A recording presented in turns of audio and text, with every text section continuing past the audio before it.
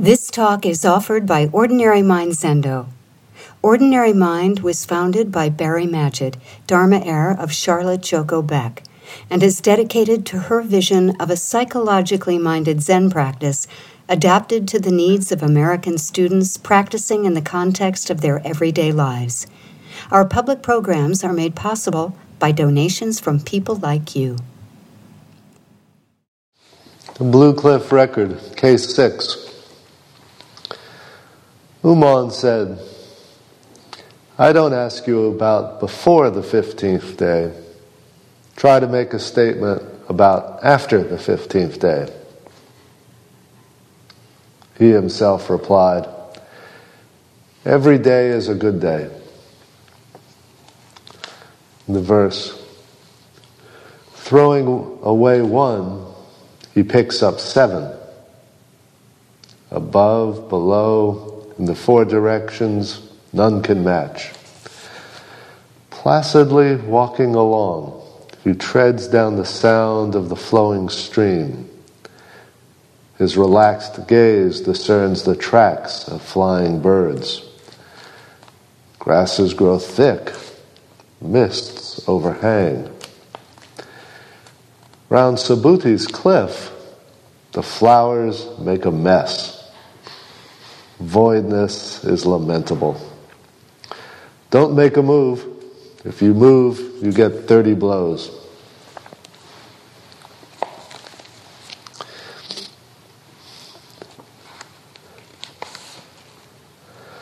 We can use this case in the verse as a stepping stone to continue our discussion of post-enlightenment practice. The imagery of the poem, of his Uman's question about the 15th day, is based on a calendar in which the full moon, which is our symbol of enlightenment, occurs on the 15th day of the month. So Uman is literally asking, don't tell me about before, try to make a statement after. When no one in the audience knew how to respond, he himself said, every day is a good day. And in doing that, he cuts through a distinction that preoccupied most of his audience before and since, the whole notion of before and after enlightenment and what transformation that is. And his use of before and after can open up for us other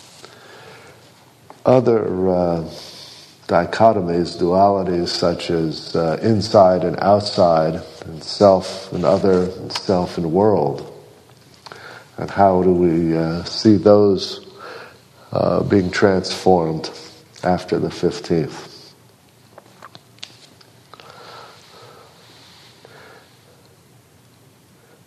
Now the verse points out a particular kind of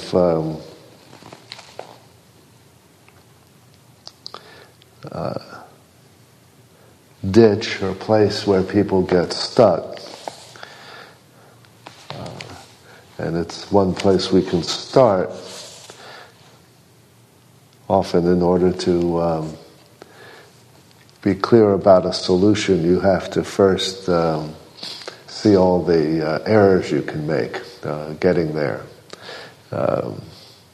Someone asked me once, how did you get to be so wise? And I laughed and I said, well, I started by doing every unwise thing anyone could ever think of, and sort of went through all of those one by one, eliminating them.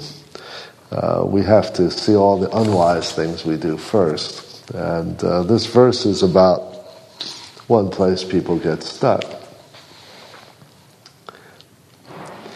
says, throwing away one, he picks up 7. Throwing away one is this sense of throwing away oneness, or a kind of picture of enlightenment as getting into any one state, right? This is a particular picture we carry around where we think we're going to break through to or slowly cultivate some state of absolute equanimity. And then that will be the one permanent thing in this impermanent universe. Right? So throwing away one, he picks up seven. Letting go of that picture of oneness picks up seven. He picks up multiplicity. The number seven is arbitrary. It's the many.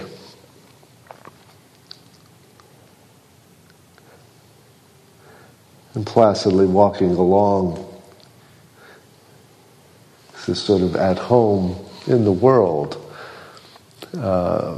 following the sounds of the stream, being very clear-eyed, so clear-eyed you can even see the tracks the birds make in the sky as they go past. That's pretty clear-eyed. But at the same time, walking in a world where grasses grow thick and the mists overhang. This is sort of a symbol of entanglement and non-clarity, right? So you're at home both in that world of clarity and unclarity. You're not in one or the other. Subhuti is his foil here. Subhuti was a disciple of the Buddha, who was renowned for being able to enter into deep states of samadhi, of emptiness, dwelling deeply in emptiness. And apparently this was so impressive, the gods showered him with flowers. Well, Uman's take on that is all those flowers just make a mess, right? What do you think you're doing, right? Hiding out in the void. And in a sense, what we see is Subhuti's solution, Subhuti's achievement, leaves him with a relationship only to the gods, right? It's a transcendent kind of practice that the gods admire, but it doesn't have much to do with the rest of the world or anybody else. So Uman gives his verdict that voidness is lamentable. Getting stuck there is a shame, not an achievement. Don't make a move. If you move, you get 30 blows. See, again, that can open us up to the next step of what we imagine. Don't make a move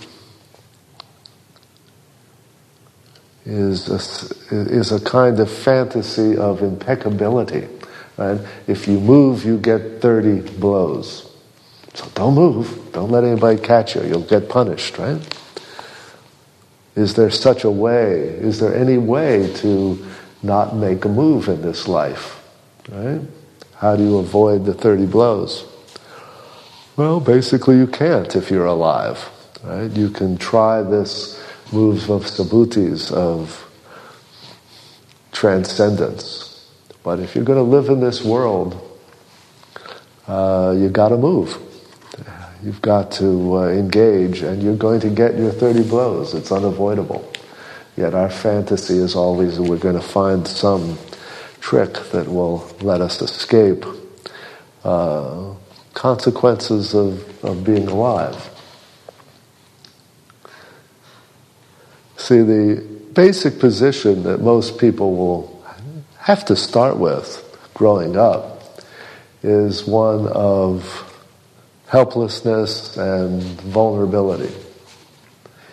And in that state, all of us, to one extent or another, feel like we were either neglected or injured to some extent.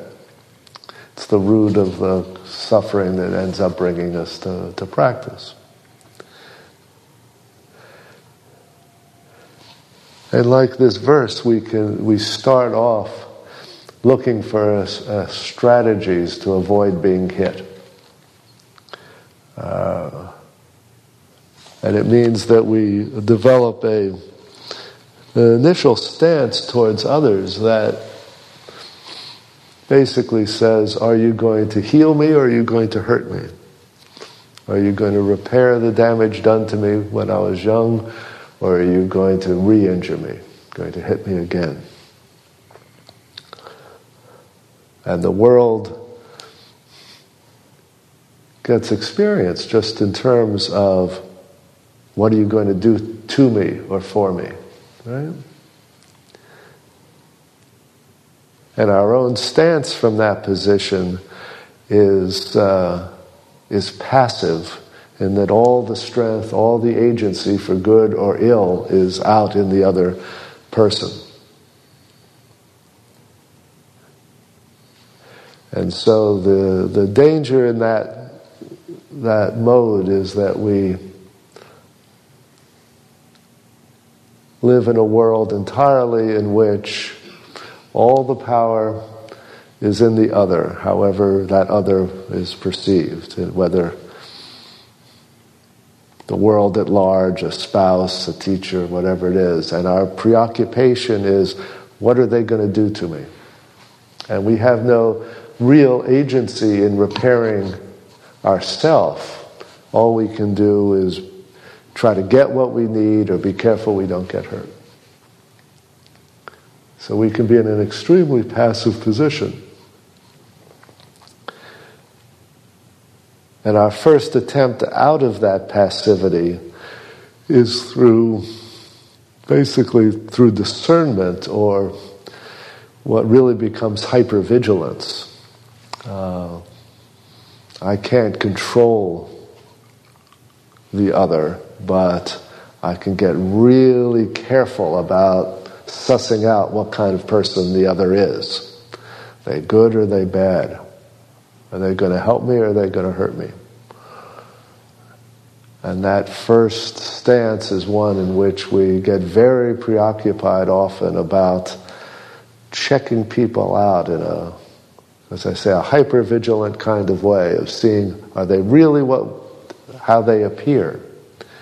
Or is there something hidden behind that curtain? Are they going to reveal some bad side to themselves that's going to jump out at me and re-traumatize me?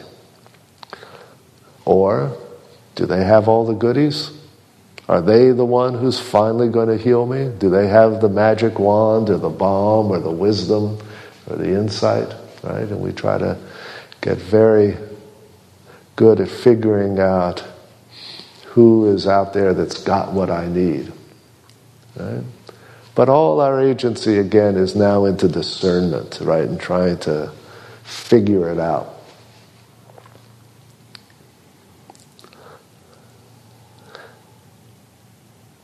The next step out of that may be in trying to own more agency, because part of where we're trying to get to is having some capacity to take charge of our own life, its own direction. We still tend to think that what we need is in the hands of others. But we start thinking that, well, maybe I can influence the other person. It's not just a matter of my seeing if they're good or bad, but maybe I can win them over. And usually this takes us into a stage of compliance of one kind or another. I will figure out what the other person wants or needs. And if I really get good at figuring that out and doing it, then either they'll take care of me, or at least they won't hurt me. I'll be safe. Right? And so there we get a model of agency as taking that position of compliance or submission, or in this business, discipleship, being a good student, right? A lot of Zen centers, a lot of practice places are filled with people who see in a teacher the person with the power, the person who can either hurt or heal, and everything they call practice is mostly about just getting on their good side so they can get what they need, right? And that whatever they're doing on the cushion, really what they want is that kind of, let me just be in the presence of the person who has what I need, and maybe I'll finally get it. Right? And this is a kind of stage of practice that's focused on a guru. Teacher is guru, who is the embodiment of what's missing in you. Right?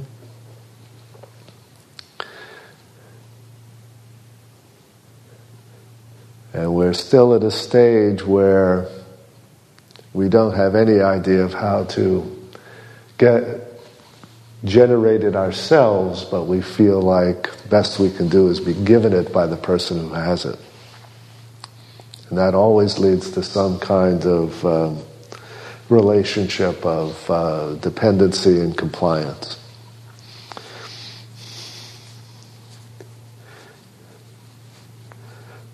Now, after a while, we may move into another stage of practice where we say, I'm really tired of trying to wait for somebody else to give it to me. I'm really going to make it for myself. And this can come about two kinds of ways. If we're focused on the side of safety, if we've been traumatized in one way or another, the first move is going to be the autonomy of nobody's ever going to do that to me again. Right? And I will keep myself safe by never putting myself in a vulnerable position anymore.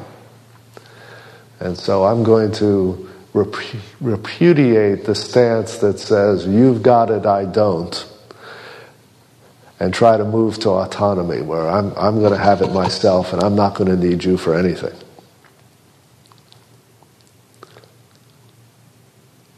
And very often, people in that mode will end up like Subhuti, actually. They will be people who try to generate in their own consciousness, in their own self, everything that was missing, and become completely spiritually, emotionally autonomous. Part of the dilemma of that solution is, if you really want to be safe and autonomous, it helps to pare your personal needs down to nothing, so that you don't need anybody else for anything. So asceticism is often an accompaniment of this position.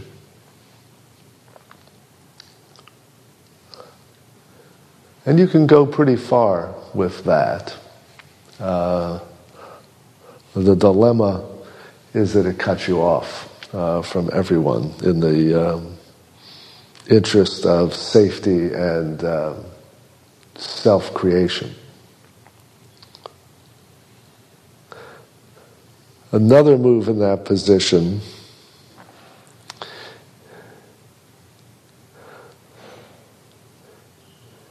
in an attempt to recover agency, but moving out of compliance.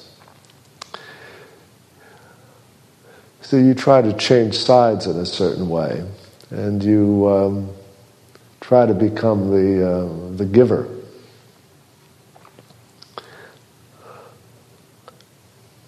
And the way that usually works is that in response to my own neediness or vulnerability, which I don't know what to do with, I decide that really all that neediness is in other people.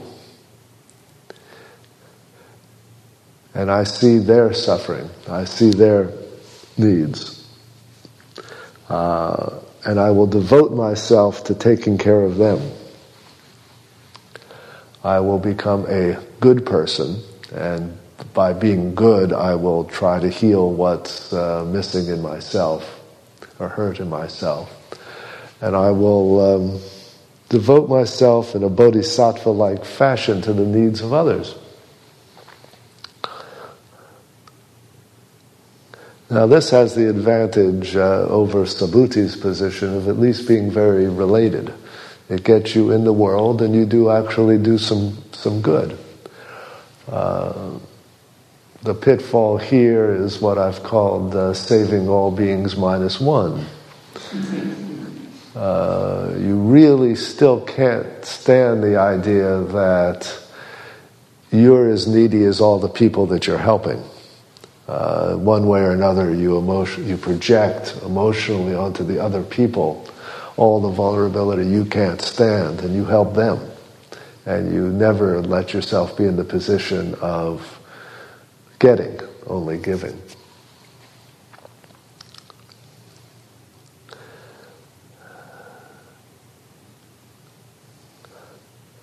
A version of this is often that a person can feel so worthless or damaged in themselves that they don't feel that they deserve anything. They don't deserve to be given anything. But they will redeem themselves. They'll try to get themselves back to being a worthwhile person in terms of everything that they give to others.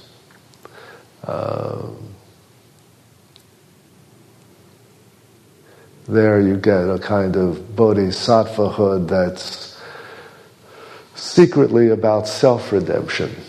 But it usually is an endless and a hopeless task. People in that position usually are throwing snow into a well. They'll never fill it up. You know, it's no matter how many good deeds they do, they never get to the point of feeling truly good about themselves. And just in the sense that they're never allowed to stop doing good, right? It's their only identity, only meaning in life is what they do for others. I guess they're useful people to have around, but not a happy place to end up.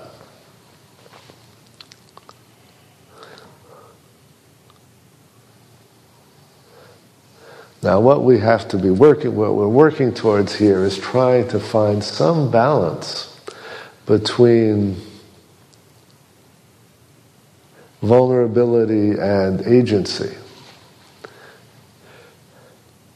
We're trying to find how are we supposed to fit in with other people in the world. What's the right kind of fit?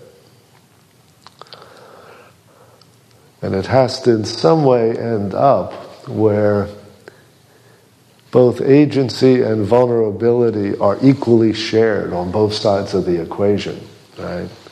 So that goodness and agency don't just belong to a teacher and I own all the vulnerability and all the passivity, nor is it a matter of all the abjectness is projected out and I'm just going to be giving and doing all the time for all those poor people out there. Right? Somehow we have to see ourselves as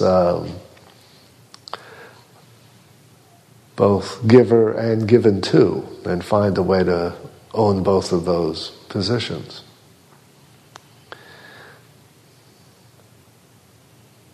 Now that fit is easier said than done. And in the verse of this,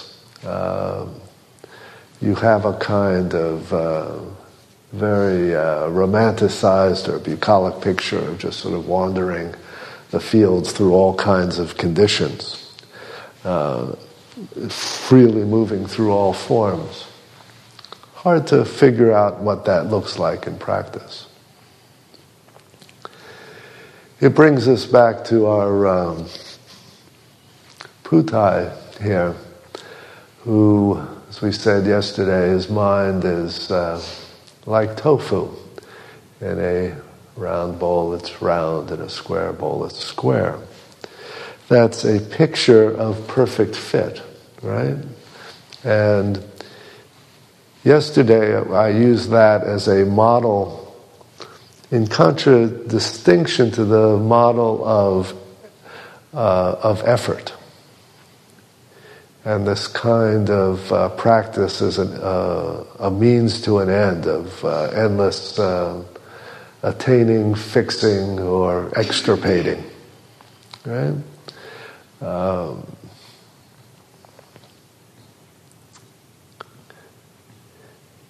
A lot of practice got stuck in a metaphor of a kind of battle against the self, battle against ego, or however we conceptualized the parts of ourselves that were rigid and constraining. And so there's a lot of military metaphors in Zen of killing the ego. And a lot of sesshins look like they tried to do it literally, not metaphorically.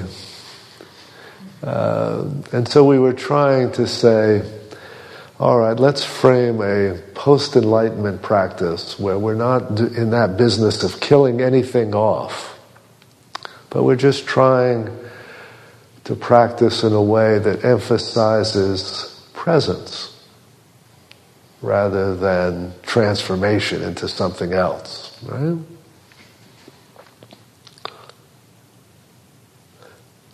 An emphasis on presence, regardless of content, is what you hear in Uman saying, every day is a good day. Right? Regardless of the content of the day, we're present in that day. We show up to that, and the immediacy, the vividness of it, its presence, is what we're concerned about, is its goodness, not goodness in terms of good versus bad, but the goodness of the absolute, of just being present, right now. Right?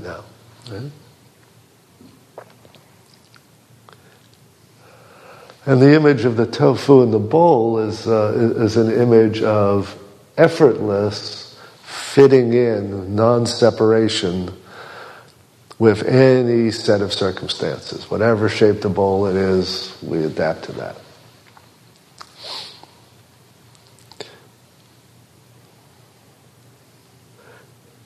And that's a good way to practice up to a point. But we have to go beyond that, I think. Because, first of all, if we're honest, we're not really tofu.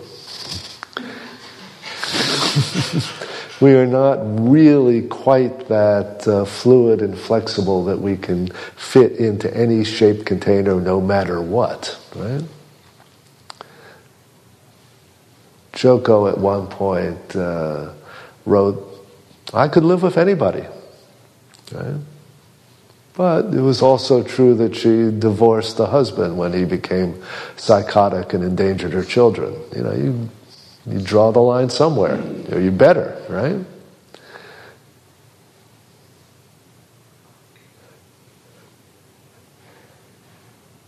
And most of us, if we're honest, cannot fit into any situation, certainly not any relationship, right, or any job equally well, right, which would be the ideal of that kind of image. It's more going to start feeling Procrustean than tofu-ish, right? That there's going to be some piece of us getting truncated. And what we have to recognize is that we're not just the tofu, but we're also in charge of making the bowl. Right? That's part of the recovery of agency, and what I was talking about before. It's not our job to be simply so passive and so fluid that we fit naturally into whatever is offered. It's also the case that we need to find the right kind of agency to create a bowl for ourselves where it's a good fit. And it's part of what we try to do in designing a sesshin. There are lots of models of sesshin out there. I try to reinvent them a little bit, not completely from scratch, obviously, but find ways to create a container for this experience that's going to be a good fit. And there is no one good fit for everybody. And there's a way in which that container is always going to be a work in progress, right? We don't have to have a kind of practice that says, well, this is the bowl, fit in it, right? That's a kind of procrustean or kill the ego kind of practice, right? Whatever doesn't fit, you just cut off. Well, we don't really want that as a model for our life. We want to have agency in the structuring of the container. That's agency in structuring our practice and our lives and our relationship.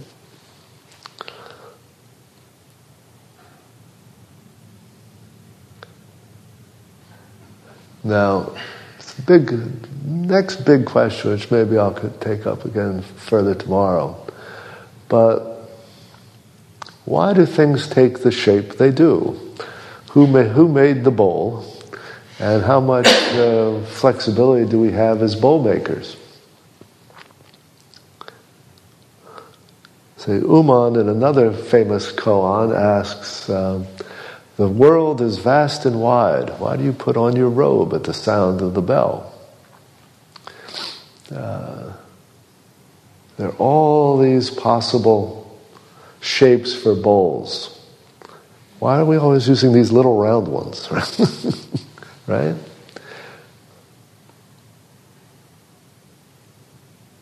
Now, Uman's answer, and the answer that really comes down to us in Soto Zen particularly, is to drop the why. The world is vast and wide. When the bell sounds, we put on our robes. That the universal, the vastness of the world is expressed, embodied in our particular life through the form of putting on our robes, the form of, in fact, being a monk. So for Uman and for Dogen, the answer to why do we put on our robes is like the answer of why do birds fly and why do fish swim? For them, it's totally inherent in our nature for our true self to take this form. Right? And what came down to us from Dogen was a sense, this deep, sense that the form of Zazen, this form of seated meditation, the life of being a monk, was the fullest expression of what it meant to be human. That's really what he believed. The part that we most quote from him is that practice and realization are one. He was really the best person to articulate this sense that practice is not a means to an end. Right? The Zazen is not, he says, Zazen is not a technique of meditation. It's the Dharma gate of enjoyment and ease. Right? It's not a technique. We don't sit Zazen in order to become something else. We sit Zazen to express what we already are.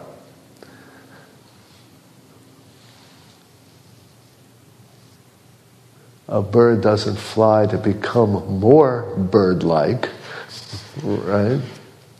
It's already as birdy as it's going to get.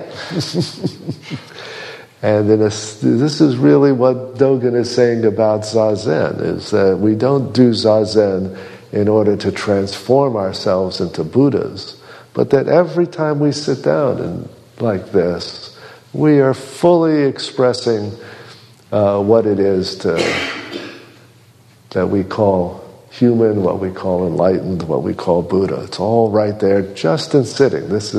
Because this is pure presence.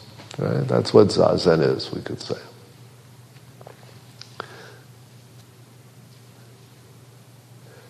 And as happens with people who are religious geniuses, they tend to get carried away with their vision of things. So Dogen did not only said Zazen is the perfect expression of realization, but I happen to have a list of 600 rules for monastic life that are also the perfect expression of being enlightened. Right? If you feel like what your goal is here, a big part of what presence is about, we could say, is reuniting the sacred and the everyday. Right? This is another one of those before and after the 15th splits, right, that we're trying to unify in our practice. What's sacred? What's profane? Is there a difference? Right? And so one of the goals of a certain kind of monastic ideal is to have a form of life that perfectly embodies in every aspect, morning to night, realization, right? Where everything is sacramentalized. And often that means everything is ritualized, right, as a way to remind us of the sacred in the midst of doing the dishes and going to the bathroom and sweeping the floor, as well as in Zazen. So you get a picture of perfect presence, perfect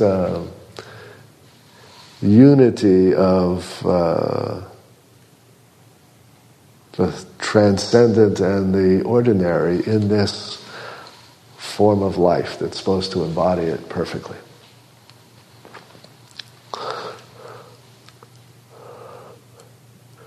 Now that works very well if you're a monk, but if not, what are you supposed to do?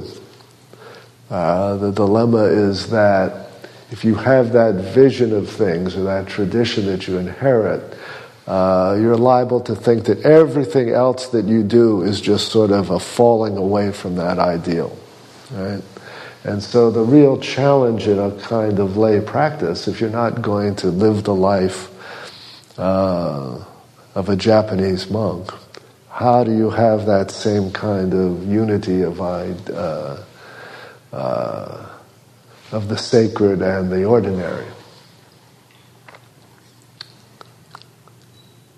Now, there are lots of different kinds of solutions to that, and that's the first lesson, that we tend to get stuck when we find an embodiment of that kind of unity, to think it's the embodiment of it, it's the one and only, right?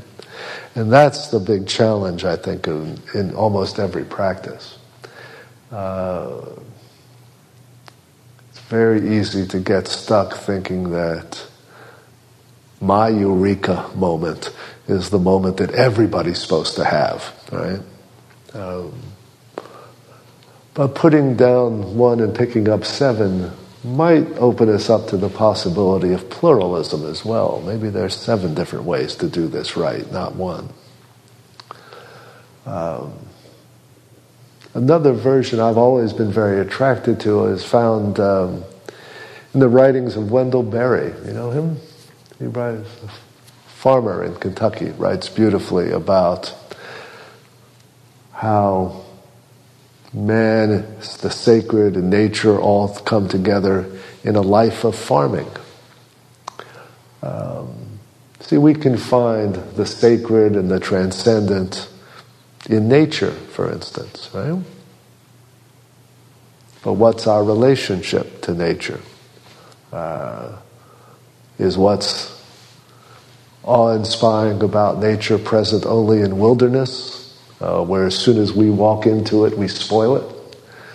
Or is there some way in which our relationship to nature can be one in which we have our own agency, that we're not just passively standing there going, wow, it's what a view, but we're engaged in actively some way as participants in it, right? So for Barry, being a farmer is that perfect joining of agency and dependency. You're dependent on the land, but you also transform the land. You make the land into the container that's a perfect fit for you. It's a beautiful vision. I've read his books for 30 years at least now. I love them. I have shelves of them. But I would no more become a farmer than I will become a Japanese monk at Eiheiji. Right? And that's the dilemma. You can see this picture of a unity, and it works. But it's not my life. Right? And that is the challenge that we all particularly have in lay practice, to figure out what kind of bowl are we going to be making for ourselves, right? To put our not so squishy tofu into, right? We do that, and when we try to figure out how do we make a sesshin for lay people and older lay people, right? What really suits you? What fits? You should all really have the question, if I was designing this sesshin, how would I do it? Right? Really, I'd like you all to think about that. Don't just treat sesshin as you show up to it and you like these parts and you grumble about these other parts. Right? It's a challenge to write your own schedule, to think about how would I really do this? What would suit me and what would suit the people around me? So we are all doing this together in a way that brings out the best in all of us, and we support each other. Right? When you're home, you have to figure out your own schedule. Do you sit every day? Do you just come Saturdays? What do you do? Well, this is a bigger version of that. Right? How do we decide what to do here? We're given this chance. It's pretty rare for people like us to take a few days off and just sit. Well, how do you want to do that? We don't have to be completely passive in the face of that question, right? If you haven't noticed, we're the grown-ups now. We get to decide what to do, right? Right? So this is one shape of bowl I'm offering you. But it's not stone, right? It's much more flexible than you imagine. And so we're all going to try to co-create it together. That's really the task of our practice, to co-create the practice we all want to have. You're not just in the position of taking it, receiving it from me. Whether you realize it or not, you're all in the business of co-creating this sesshin.